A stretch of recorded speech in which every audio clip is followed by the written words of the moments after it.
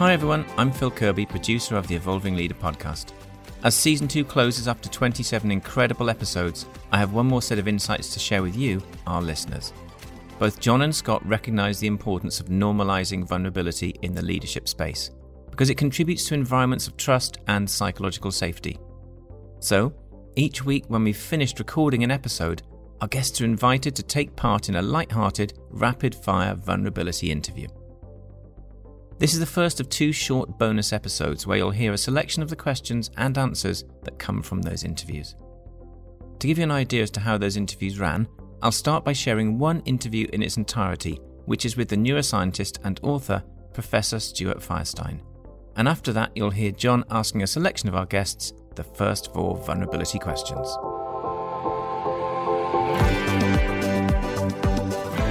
Okay, Stuart, here we go. So, what was the biggest lie you ever told at work? That I'm working. Where do you feel most vulnerable at work?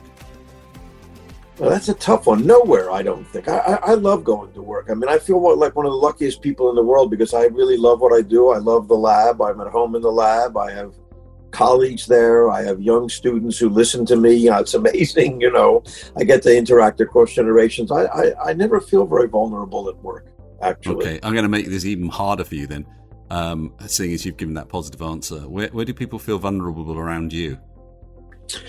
Oh, that's a little trickier, I guess. I try and break down those areas where people feel vulnerable around me. So I never let, it's interesting. Undergraduates, I let call me professor because they're more comfortable with that. But graduate students and postdocs, I insist on them calling me by my first name. So, because otherwise I think it sets up hierarchies that have vulnerability within them because there are power structures and all that. So I try and keep those broken down as much as possible. What's the personal development topic you most avoid? Gee, I don't know. I think I'm done with personal development, to tell you the truth. I think it's over here. You're the finished article. If we bake this any longer, it's going to burn to a crisp. Love it. So who would play you in the movie of your life? Oh, well, except that he went off and died a couple of weeks ago, unfortunately. Sean Connery, of course. Of course. Who wouldn't want Sean Connery? Of course, it more likely would be some hapless guy like Charlie Chaplin or Stan Laurel, but if the casting director had to say, but if it was me who had to say, it would be Sean Connery for sure. So what would your partner, children, friends say is your least appealing feature?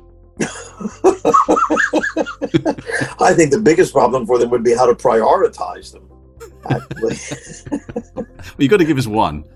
Let's see, one. My least appealing feature is my probably the fact that I like to quote people a lot. That I throw quotes around. I'm sure that's really annoying to a lot of people. Where are you most lazy in your life? That's interesting. So, most lazy in my life. I think the thing that worries me the most that I don't get to is that I always carry a notebook around or something, and I write notes. I'm a great note taker, and then I never ever go back to them. It's terrible. I have piles of them sitting there. I'm going to get to those. I'm going to go through those and find the ones that are useful, and I never get to them. What is the last question that stopped you in your tracks? Well, this one apparently. I think actually just the last question that I was ever asked probably is the one that, every one of them should, if they're a good one, stops you in your tracks. I think this one. Can you think of one of your undergrads or, like postdocs who's come in and say, Professor or Stuart, and they've asked you a question and you've gone, I really don't know. Oh, that happens all the time. That happens even when I lecture, and I think it's important for me to be able to show that. I regularly during a lecture, from undergraduates get a question and I have to say, that's a kind of an interesting question and I haven't got any idea. It's just something I don't know. We could find out and I'll try and find out. And usually they find out actually and somebody writes me an email about it. And that's very useful. So saying I don't know is actually, of course, the best thing you can do in my opinion. I think it was Socrates who said, the one thing I know is that I know nothing, right? Just to end on a quote. to annoy my wife and daughter. Oh, that's brilliant.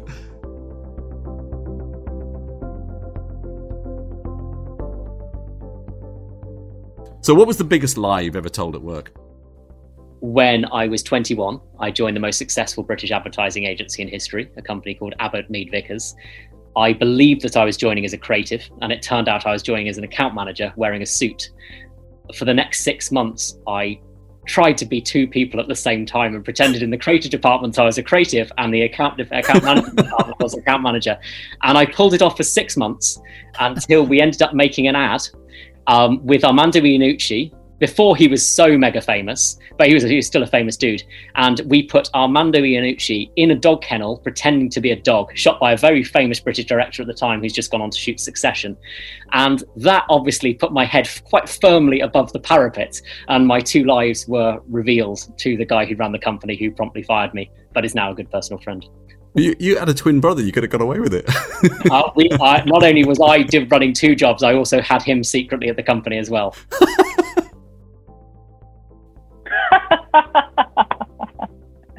Oh, that I was out sick. How many times have you told that lie? No, that's a joke. I didn't normally ask that. I was gonna say. Okay. Just the once. Oh, this is one that really pushes all my buttons because I can't tolerate lies. The biggest lie would be I'd probably say I'm fine, or far more often than I should do. When underneath the water, the legs are going like this. Yeah. Oh, Ben, we've told you about that. You're not allowed to say that. Not supposed to be castigating you and asking you questions at the same time. Biggest lie I've told. Trust me, there's tons of lies I'm sure I've told. I just got to think of one. These pictures look great. Of course I'll hit the deadline. I'll hit the deadline. Yeah. No, you're very photogenic. There you go. Now y'all are helping me. Yeah. There's definitely a lot of you look amazing when you don't look amazing. There's a lot of you gotta BS your clients for sure when they're in front of the camera, because everybody hates being in front of the camera. Everybody, and so it's a struggle sometimes to get people to be comfortable. So yeah, I lie a lot behind the camera. That's a good one for sure.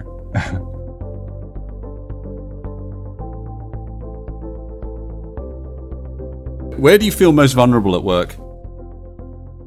I think when people question your identity, your self-worth in some way, when people sort of get to that core and perhaps in some way make you think actually you don't know what you're talking about, and that say something that makes the imposter syndrome come up, question something, or challenges whether you've done your homework, whether you really know what you're talking about. Those sorts of moments, I think you feel vulnerable, and that imposter voice that is within all of us comes out, and suddenly you feel you're on shaky ground. If I'm honest, I don't think I like people very much. And that creates a variety of difficulties, which I try to overcome.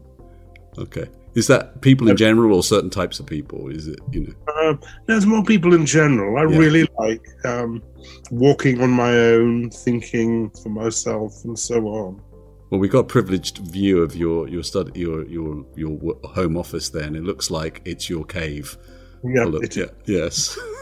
Full of all of your fundamental books.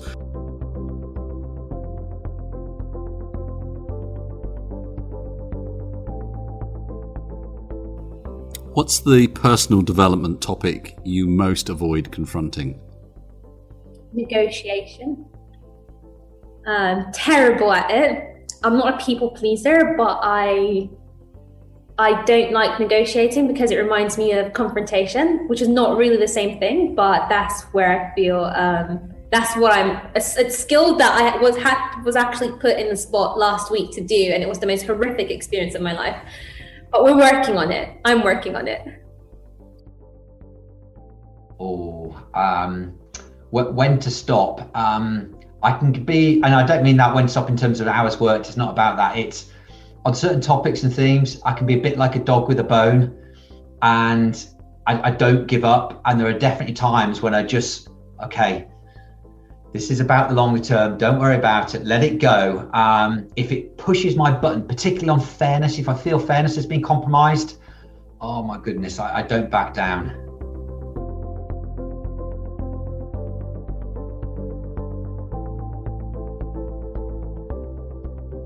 So who's going to play you in the movie of your life? It's very hard to answer that question without sort of sounding quite conceited, I think.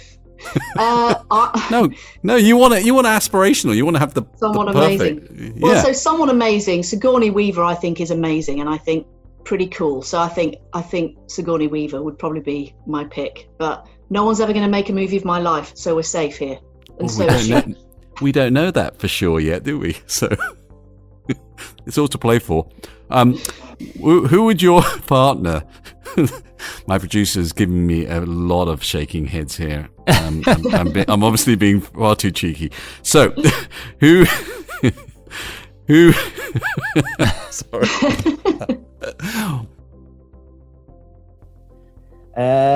So I definitely think it would be Jason Statham, because there's a lot of similarities in good looks. I don't know why you're laughing. No, I think it's very good. But actually, I think probably in terms of looks, it would probably be Ben Kingsley, because we have a very similar haircut. Ah, yeah, you do. You've got a bit of the Ben Kingsley about you. Yeah, definitely. I don't care. Honestly, don't care. There you go, Scott. You've got an opportunity to step in. I hope you enjoyed those insights from Stuart Firestein, Steve Tidball, Holly Murchison, Ben Osborne, Jeremy Cohort, Kath Bishop, John Kay, Ilham Saeed, Sally Bolton, Neil Greenberg, and Ed Liu. Catch the second part of our Season 2 Vulnerability interviews next week on the Evolving Leader podcast.